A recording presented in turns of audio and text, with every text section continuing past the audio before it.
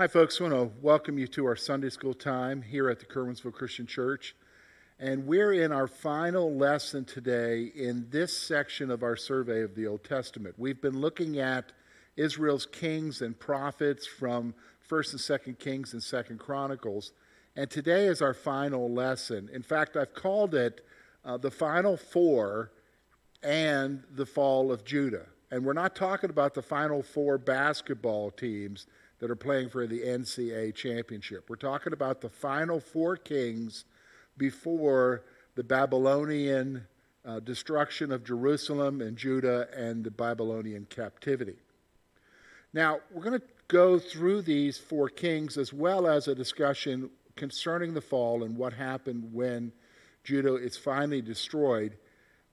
I would encourage you, though, to read the book of Jeremiah and look at his prophecy, because you're going to see Jeremiah the prophet is interacting with all of these kings, including King Josiah, and you're going to notice exactly what's going on in Judah and Jerusalem that has caused God to pour out his wrath on the nation. And you're going to see a lot of things there, especially you're going to see the prophets of God warning them that God is going to bring this judgment, that they need to be ready, they need to repent. But you're also going to see, quote, men of God who are going to be deceiving the nation into thinking that everything is okay and to continue on and continue to fight against Babylon, which we're going to see is totally fruitless, totally meaningless, and only leads to further destruction. So we're going to focus not on Jeremiah. I would encourage you to read that to see all of those details, but we're going to focus on what the writer of Kings and the chronicler, the writer of 2nd Chronicles, is going to tell us today. So let's go ahead and start. We're going to start off with Jehoahaz, who is the first of the four kings, and we're going to notice that we are going to look in particular at 2 Kings chapter 23, verses 31 to 34, and 2 Chronicles chapter 36, verses 1 to 4. And his reign is actually pretty short. So here's what we're going to see. Jehoahaz was 23 years old when he became king over Judah, and he ruled 3 months. Now remember, he became king when his father was struck by an arrow and then, gravely wounded, made his way back to Jerusalem and died from his wounds. That happened when he went out and confronted Pharaoh Necho, who was on his way up to Carchemish to battle the Babylonians, which the Egyptians lost. So when Josiah died, the people made his son Jehoahaz the king. The only problem is his reign is only going to last 3 months. So again, but you're going to notice now, it designates here that he did evil in the sight of the Lord according to all that his fathers had done. So he did evil in the sight of the Lord. Now let me just stop for a moment, because you might be wondering, okay, it's one thing, George, to look at King Manasseh and say, wow, he did evil in the sight of the Lord, because there's an extensive record of all that he did and how he provoked the Lord. But here's a guy who's only reigning for 3 months. What in the world did he do? Well, I need you to understand, he maybe didn't necessarily do anything. The fact is his heart was not seeking God. He was seeking whatever he was on his own, and that is enough to incur God's wrath against him. We have this concept, which I want you to understand, we have this concept that being wrong with God means that you're doing some sort of gross sin. That's not the issue. Being wrong with God is that your heart is not seeking after him. You're just seeking after what you want to do on your own.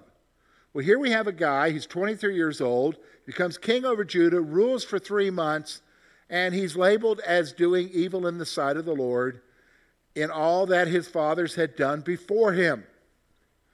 Now, again, we're going to see Pharaoh Necho here, because he's actually the power broker that's going on. So I want you to picture in your mind, when we talk about Judah at this point, we're not talking about an empire, say, under David. where he's got all the way from Syria down to Egypt, and he's got all these vassal nations that are paying tribute to him. Actually, Israel at this point is a vassal nation who is paying tribute to whoever the superpower is at this time. And one superpower killed their king, and he's the dominant one, and that is Pharaoh Necho. Even though he's only going to be basically the superpower for a short period of time until King Nebuchadnezzar shows up from Babylon. But here's what happens. Okay, so he's made king for 3 months. It's short-lived. Why? Pharaoh Necho imprisoned Jehoahaz and imposed a tribute of silver and gold on Judah. So, yeah, the people selected Jehoahaz as their king, but Necho is the superpower. He wants a vassal who's going to serve him, and guess what? He chooses somebody of his own liking, and so guess what? He takes away Jehoahaz and imprisons him, makes him his prisoner, sets somebody else up. In fact, Necho made Eliakim, the son of Josiah, king, and changed his name to Jehoiakim. So Josiah had another son whose name was Eliakim. Necho comes along and says, nope, I don't like Jehoahaz. We're going to remove him. I'm going to make this other son, for whatever political reason, we're going to make him the king, maybe because he looked like he was going to be supportive of Egypt and do what Egypt said. He changes his name to Jehoiakim. And so now this second son of Josiah is the king. So now we've already dealt with one king. We're now into the second king. Now, let's get back to Jehoahaz for a second, because we're told that Necho took Jehoahaz to Egypt and he died there. That's all we know. He took him back to Egypt as a prisoner, and he died in Egypt. And the implication is it was not well. Not well because he was a prisoner. Now, the writer records that Jehoiakim paid Necho the tribute after taxing the people. So remember, Pharaoh Necho wanted a tribute of gold and silver, more silver than gold, because there would be more silver that's prevalent than gold. But he wanted a tribute. So how is Judah and Jerusalem supposed to get this? Well, Jehoiakim has to tax his people, both poor and rich, and according to their statute and what they have, they were to pay something in regards to paying this tribute. And I guess he gathered it and they paid it to Necho. So Jehoiakim, now we're focusing on 2 Kings chapter 23, verses 35 through chapter 24, verse 7, and 2 Chronicles chapter 36, verses 5 through 8. What you're going to see here is Jehoiakim was 25 years old when he became king over Judah, and he ruled 11 years. So there's now a rule of 11 years here. Okay? 11 years. Now again, he's also listed as he did evil in the sight of the Lord according to all that his fathers had done. And again, I would refer you to the book of Jeremiah, which will detail what's going on with this guy's heart and where he's at. And you will see that he is not a man whose heart is after the Lord like his father Josiah was. Now, when we talk about these passages in Jehoiakim, we're going to see that Nebuchadnezzar came up against Jerusalem and made Jehoiakim his vassal. So Nebuchadnezzar then comes up to Jerusalem, probably with his big army, makes it very clear that it's going to be there's going to be a price to be paid. So obviously, Judah then subjugates itself to Nebuchadnezzar, and they're to now pay a weekly tribute, a yearly tribute of some manner, so how many often a year they were supposed to the Babylonian king. So they become a vassal state, the Babylon. But the problem is what we're going to see here in this passage is that, however, Jehoiakim rebelled against Babylon. So in the process of becoming a vassal and paying his allegiance or making an oath to the king of Babylon, somewhere along the line, Jehoiakim decides, no, we're not going to do it. We're going to rebel against him. Okay? We're going to rebel against the king. Now, the Lord then sent raiding parties against Judah to destroy it. So the Lord sends these raiding parties, some of them are Chaldean and others, who begin to attack Judah and its outlying cities and villages and so forth, and begin to destroy it. This was in accordance with the word spoken through his prophets. And again, going all the way back to the law and the giving of the law through Moses, the lawgiver, there was very much a stipulation that as long as they were following the Lord and seeking after the Lord, they would have blessing and protection. But when they turned their hearts away from the Lord, God would send oppressors against them to punish them. And ultimately, as Moses even warned, they would be brought into exile. And so this is the beginning of that process, where these oppressors now are coming according to the word of the Lord, and they are coming against Judah, and they're seeking to destroy it. And so the writer states that this came at the commandment of the Lord concerning Manasseh's sin. I think that is a powerful point here to make. What do you mean, George? Well, I want you to see that the writer is making the effort for you to understand that what is going on with the oppression against Judah and Jerusalem by these raiding parties, the seeking to destroy Judah and Jerusalem, that just didn't happen by chance. God was the one who was in control, and at his command, this was happening. And why did he command it? Because of the sin that happened during Manasseh's time. There is a price to be paid for the sin. And here they are, 2 generations later from Manasseh, and they're now beginning to pay for it, which God said was going to happen when Josiah read the law that was found in the temple. And he said he would delay that judgment while Josiah was alive. But now it's happening. It's happening here at the commandment of the Lord. And so what I want you to see now is that Nebuchadnezzar came against Jehoiakim and carried him away as prisoner to Babylon. Now, folks, this is the first of 3 deportations.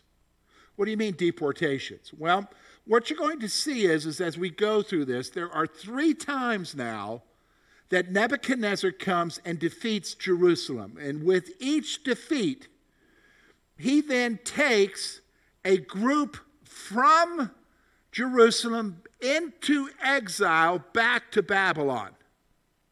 And in this first group that is taken, we now know from the book of Daniel that Daniel was among those who were taken with his friends to serve in the court and in the kingdom of the Babylonian king.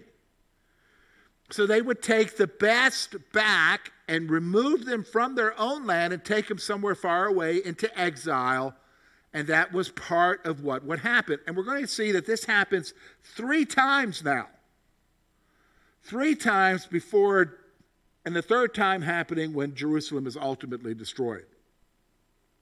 So we're seeing these deportations happening. Now, it also tells us in this passage that with regards to the temple, Nebuchadnezzar does something as well. So Nebuchadnezzar also carried away some of the articles from the temple. He didn't take all of them, but he took some of them back to the temple of his God. He put those articles from the temple into the temple of his God. Now, we're going to see that these items, as well as some others that will be taken later, are going to make an appearance in Daniel chapter 5, when King Belshazzar, which is the grandson of Nebuchadnezzar, has a feast, and he calls for these vessels to be used and used in praise of the gods of silver and gold before judgment falls on Belshazzar and the fall of the Babylonian kingdom. But here we see the beginnings of this whole thing with Nebuchadnezzar taking some of these items from the temple in Jerusalem and putting them in the temple of his own God later on. Now, the writer and the chronicler list where the details of Jehoiakim's reign are recorded. So all of the details, basically one writer lists where they're at, the other writer lists where they're at, and so you're told where to find the lists of these details from his reign. And so Jehoiakim died, and his son Jehoiachin reigned in his place. So Jehoiakim dies, so obviously in being taken captivity to Babylon, he dies there, but Jehoiachin now becomes king in his place. So now we're up to the third of the final four. And we're up to Jehoiachin. Okay? Jehoiachin. So let's talk about him. But before we do that, let's talk about Pharaoh Necho, who is, remembering, wanting to oppose the expansion of the Babylonian Empire. In the portion of Scripture concerning Jehoiakim, it makes a statement for us concerning Pharaoh Necho. It said, Pharaoh did not come again because he was defeated by Nebuchadnezzar and lost all to him. What do you mean lost all to him? Well, it says that Nebuchadnezzar came and he basically took Syria and he took Canaan, the area of Israel, all the way down to the river Nile. So he took that all away from the Egyptians, and that became a part of the Babylonian Empire. And so he didn't come again out to fight Nebuchadnezzar again.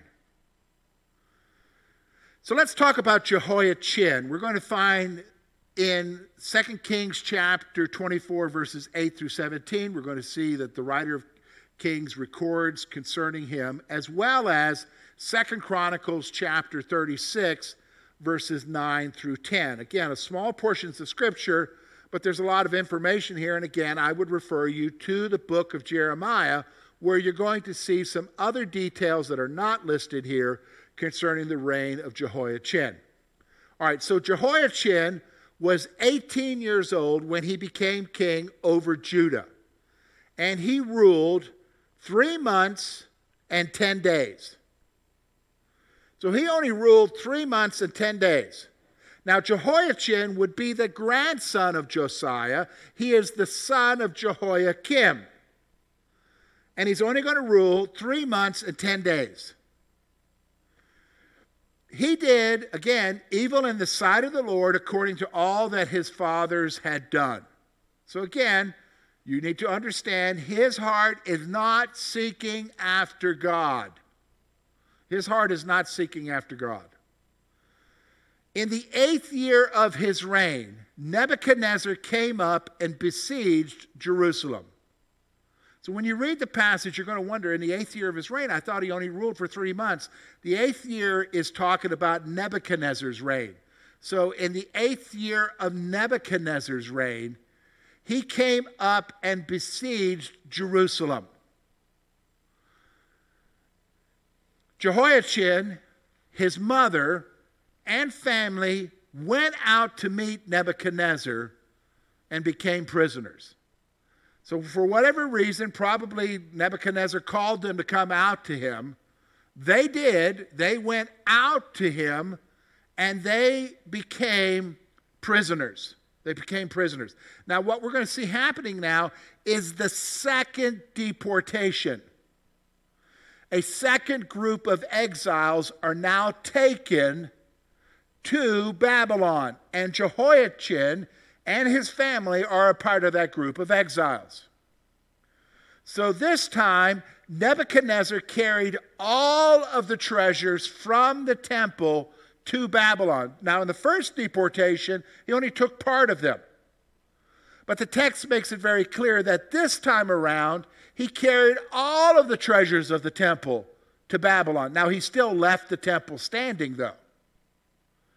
But he's taken away all of the treasures within the temple. He takes those back to to Babylon. Leaving only the poor, Nebuchadnezzar carried away captives the craftsmen and the warriors, the mighty men of valor. So he basically took away any kind of craftsman and any type of warrior that might have been there. He took them all away, leaving only the poor to occupy Jerusalem. So basically, he's taking the cream of the crop, the best that's left that hasn't been killed. He's taking them into exile, into Babylon, in the second exile. Nebuchadnezzar then made Mattaniah king of Judah and changed his name to Zedekiah. Now, Mattaniah is the third son of Josiah. Okay, so Mattaniah was Jehoiakim's uncle and the remaining son of Josiah. So this is the third son of Josiah. He's the uncle to the king who was just deposed by Nebuchadnezzar, Jehoiakim. And he now becomes king, but he has his name changed to Zedekiah. Now, Zedekiah was 21 years old when he became king over Judah, and he ruled 11 years. And these are the final 11 years of Jerusalem before the final destruction. So I need you to recognize that. Again, he did evil in the sight of the Lord according to all that Jehoiakim had done. And again, you will see the details of that listed in Jeremiah's prophecy. Now, I just want to make a point here. When you read Jeremiah and you look, here they are, they've already had 2 deportations where people from Jerusalem, Israelites, are taken into captivity. The best of the best are taken into captivity. They've had kings deposed. Kings have now died in captivity. They've had their city defeated twice now, but you're going to find it completely amazing that there's still this message that's being propagated among them that they are believing that God is going to deliver them from Babylon. Even though the prophets of God who truly seek after the God are telling them, no, subjugate yourself to Babylon because God will judge you if you don't do this. And that's why Jeremiah got in trouble, because he was preaching a message that was different than what the message of these other false prophets were saying. So the leaders and the priests transgressed against the Lord according to the sins of the nations. So at this point, the corruption is so widespread that even the religious leaders, those who are priests serving in the temple, which is dedicated to Yahweh, where his name is, and those who are leaders, elders, leaders within the palace and the kingdom, they're transgressing against the Lord according to the sins of the nations around them, which means they're engaging in idolatry, worshiping the hosts of heaven. They defiled the temple and mocked the prophets until God's wrath was aroused. What do you mean, mocked the prophets? Well, they mocked them. They sought to kill them. They did not want to hear what they had to say. They were believing a lie. They were believing a lie about God. Actually, if you look at what Jeremiah is saying. And so this happened until God's wrath was completely aroused to destroy them. The chronicler notes that there was no remedy to appease God's wrath for their sins. Now, again, I think this is an interesting point. And we see this again in Romans chapter 1. There is a point where God gives them over. And there had come a point where this was happening in Jerusalem and in Judah now. that they had reached the point that there was nothing that could be done to appease God's wrath for their sins. There was no remedy to change it. It was going to happen now. The judgment was coming. There is a point of no return when we sin against our God. You can't just expect him to say, oh, well, I'll look the other way. That's not possible here, and that's not happening here. And Chronicles makes that very clear, that they had reached that point at this time in Judah's history at the end. So let's talk about the fall of Jerusalem and Judah. And we're going to see this in 2 Kings chapter 25, verses 1 to 30, and 2 Chronicles chapter 36, verses 17 to 21. First thing I want you to notice is that in the 9th year of Nebuchadnezzar's reign, he and the entire Babylonian army lay siege to the city. So the writer is wanting us to understand this time around, this is it, Nebuchadnezzar's had it, he brings his entire army to lay siege to the city of Jerusalem. Jerusalem was besieged until the 11th year of Zedekiah's reign, until the final year of Zedekiah's reign. So this siege takes place until the very end. By the 4th month of the siege, the famine in the city was so severe, there was no food for the people. No food whatsoever. So basically, when you have this siege taking place, they're not allowing any food to enter in. It's based on what they have stored up on the inside in preparation for a siege. But let's be honest, folks. They've had multiple sieges now. This is the 3rd time this is happening. There isn't enough time for them to begin storing up for another long siege. And so they've reached the point where there's no food. The people are starving. The people are starving. There's no food. The wall of the city was breached. That's what happens. Eventually, the opposing army breaches the wall and pours into the city. So the wall of the city was breached, and the soldiers of Judah fled the city with the king. So rather than stand and fight to the death, they take off with the king through another opening and try to escape. That's what the text is telling you here. But the Babylonians had surrounded the city and captured Zedekiah and his men. Futile thing to do. They thought they could run, but the fact of the matter is the whole area around Jerusalem is filled with Babylonians, and they're captured. They brought Zedekiah to Nebuchadnezzar for judgment. So they bring Zedekiah and those leaders who are with him, his sons with them, and they appear before Nebuchadnezzar for judgment. They executed Zedekiah's sons in front of him and then put out his eyes. That's pretty cruel, isn't it? So here you are, you have this guy. They take his sons, they kill his sons in front of him. That in itself would be a grief and a pain to see your own children killed in front of you. And then to make matters worse, it is the last thing you will ever see, because when they're done killing your sons in front of you, they then take out your eyes. They blind you for the rest of your life. And here's what Scripture tells us is they bound Zedekiah and took him captive to Babylon. So then they lead him away captive, and he is thrown in prison where he spends the rest of his life and dies there in Babylon. Now, this doesn't end it, because this is the final straw. So you notice what's happened now. Okay?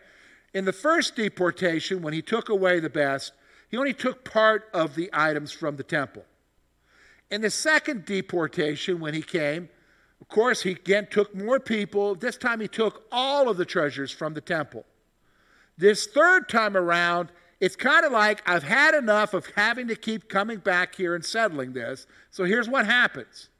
Nebuchadnezzar burned the temple, the king's palace, and all the houses of Jerusalem. So when he comes this time, he burns down Solomon's temple. It's gone. It's wiped out. He takes out the palace that was built and housing the kings all those generations from Solomon on. And it destroys all of the houses, all of the dwelling places within Jerusalem. They're all taken out. But that's not all they do. The Babylonians tore down all the walls surrounding the city of Jerusalem. Basically, they took out all of the defenses. The walls were the defenses of the city. Now, we're going to see that this is the state it remains in for 70 plus years, up until the time of Nehemiah, when Nehemiah comes and repairs the walls in 52 days. But here, Nebuchadnezzar, he's had it. He's destroyed everything, wiped out every house, destroyed the palace, destroyed the temple. He now has his men tear down the walls surrounding Jerusalem. The chronicler states that the Lord brought the Babylonians to kill the people without mercy. Listen, this is what you're going to see in the prophets. When the prophets make reference to the Babylonians coming, and even when there is judgment against the Babylonians, there is a recognition from the prophets that these Babylonians were an instrument in God's hand to punish Jerusalem for their sins. So the chronicler is stating that God brought the Babylonians to kill them without mercy. The Babylonians carried away the remaining inhabitants of Jerusalem to Babylon. So they take anybody else that's left, they take them to Babylon. Although they are going to leave some people behind. Who's that? They left some of the poor in the land as vine dressers and farmers. Why vine dressers and farmers? Well, because there's still produce from the land to be gotten. There are the vineyards, there are the olive groves, and there are, of course, the wheat fields and the rye fields, all of these things, the barley fields that need to be tended to, because why? All of that would be going to support Babylon. And so they leave the poor to do that. Now, you would say, okay, that's the end of Chronicles and Kings. No, it isn't. Because now what happens is there's a little bit more describing what's going on in the city, and that is this. The Babylonians, they stripped all of the bronze items for the temple and the city. So they just stripped them all. That's the pillars, everything that Solomon had crafted that was bronze, all of that was taken, stripped and carried away, broken up and carried away. That bronze would then be used in the Babylonian Empire. Not only that, it's sort of like he's trying to make sure that this isn't a problem anymore. They executed the high priest. It also will tell you that they executed the second priest. And they executed all of Zedekiah's officials who were still alive. So they're wiping out the leadership, religious and civil leadership in Judah. And Judah was carried away captive to Babylon. What a closing statement. They were carried away captive. The third deportation. And a chronicler notes this. The chronicler notes that they would serve Babylon until the rule of the kings of Persia. So basically they would go into exile and stay there in exile until the rule of the kings of Persia. That is, when the Medo-Persian Empire would defeat Babylon, which again, you would see that in the book of Daniel. You'll see that in the book of Daniel. This was to fulfill the word of Jeremiah until the land enjoyed her Sabbaths for 7 years. Now, if you remember in the law said, there was a Sabbath, which was one day out of the 7 was meant to be rest and it was not to be done any work. God's word also declared, remember we looked at this a long time ago, that there was 1 year, the sabbatical year, in which the land was to rest. It was not to be farmed. God would take care of them, but they would have a Sabbath for the land. Well, according to the word of Jeremiah, God said it would be 70 years to fulfill all of the Sabbath that should have taken place from the time that they entered into Canaan. Because listen, folks, they didn't do the sabbatical years.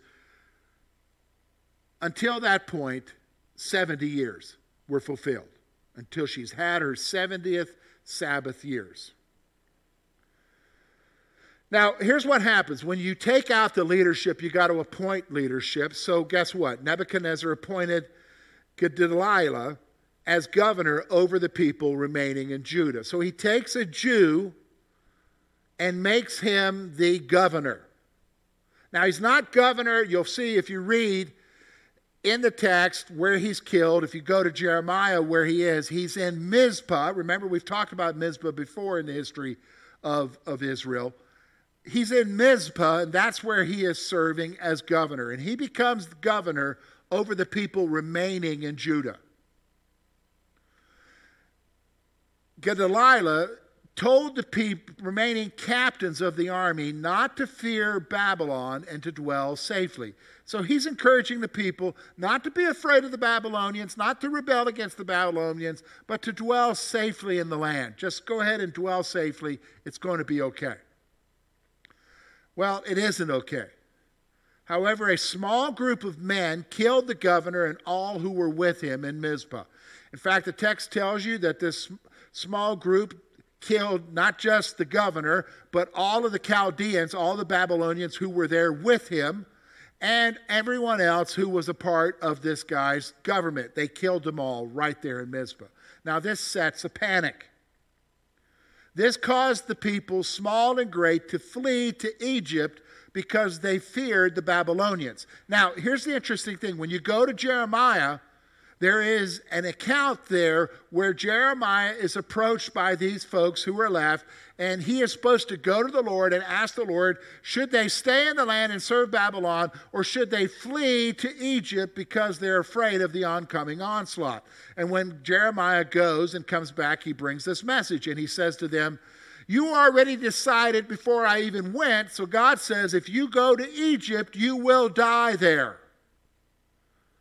So guess what? They go to Egypt, and they take Jeremiah with them, and we never hear of Jeremiah anymore after he goes to Egypt. But it causes this killing of the governor and the fear of the Babylonians causes the people to flee to Egypt. Now, it's interesting now because then the text goes back to talking about Jehoiachin. Now remember Jehoiachin, he only ruled for 3 months and so many days. He went out to meet Nebuchadnezzar. This is at the second deportation. And he's taken as captive back to Babylon. Now, in the 37th year of Jehoiachin's captivity. So this is 37 years as a prisoner in the dungeons of Babylon. Okay, so in the 37th year of Jehoiachin's captivity, Evil Merodach released him from prison. Now, who is Evil Merodach? This is one of the descendants of the king of Babylon, Nebuchadnezzar, probably his son. He releases Jehoiachin from his prison.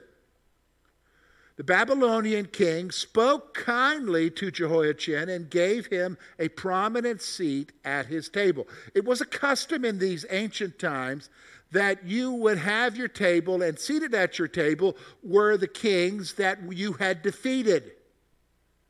Kings that you had shown favor to, but they would sit there and they would be attesting to your glory and your power because you defeated them, but you're at least honoring them by having them at your table. And this is what he did. He spoke kindly to Jehoiachin, gave him a prominent seat at the table.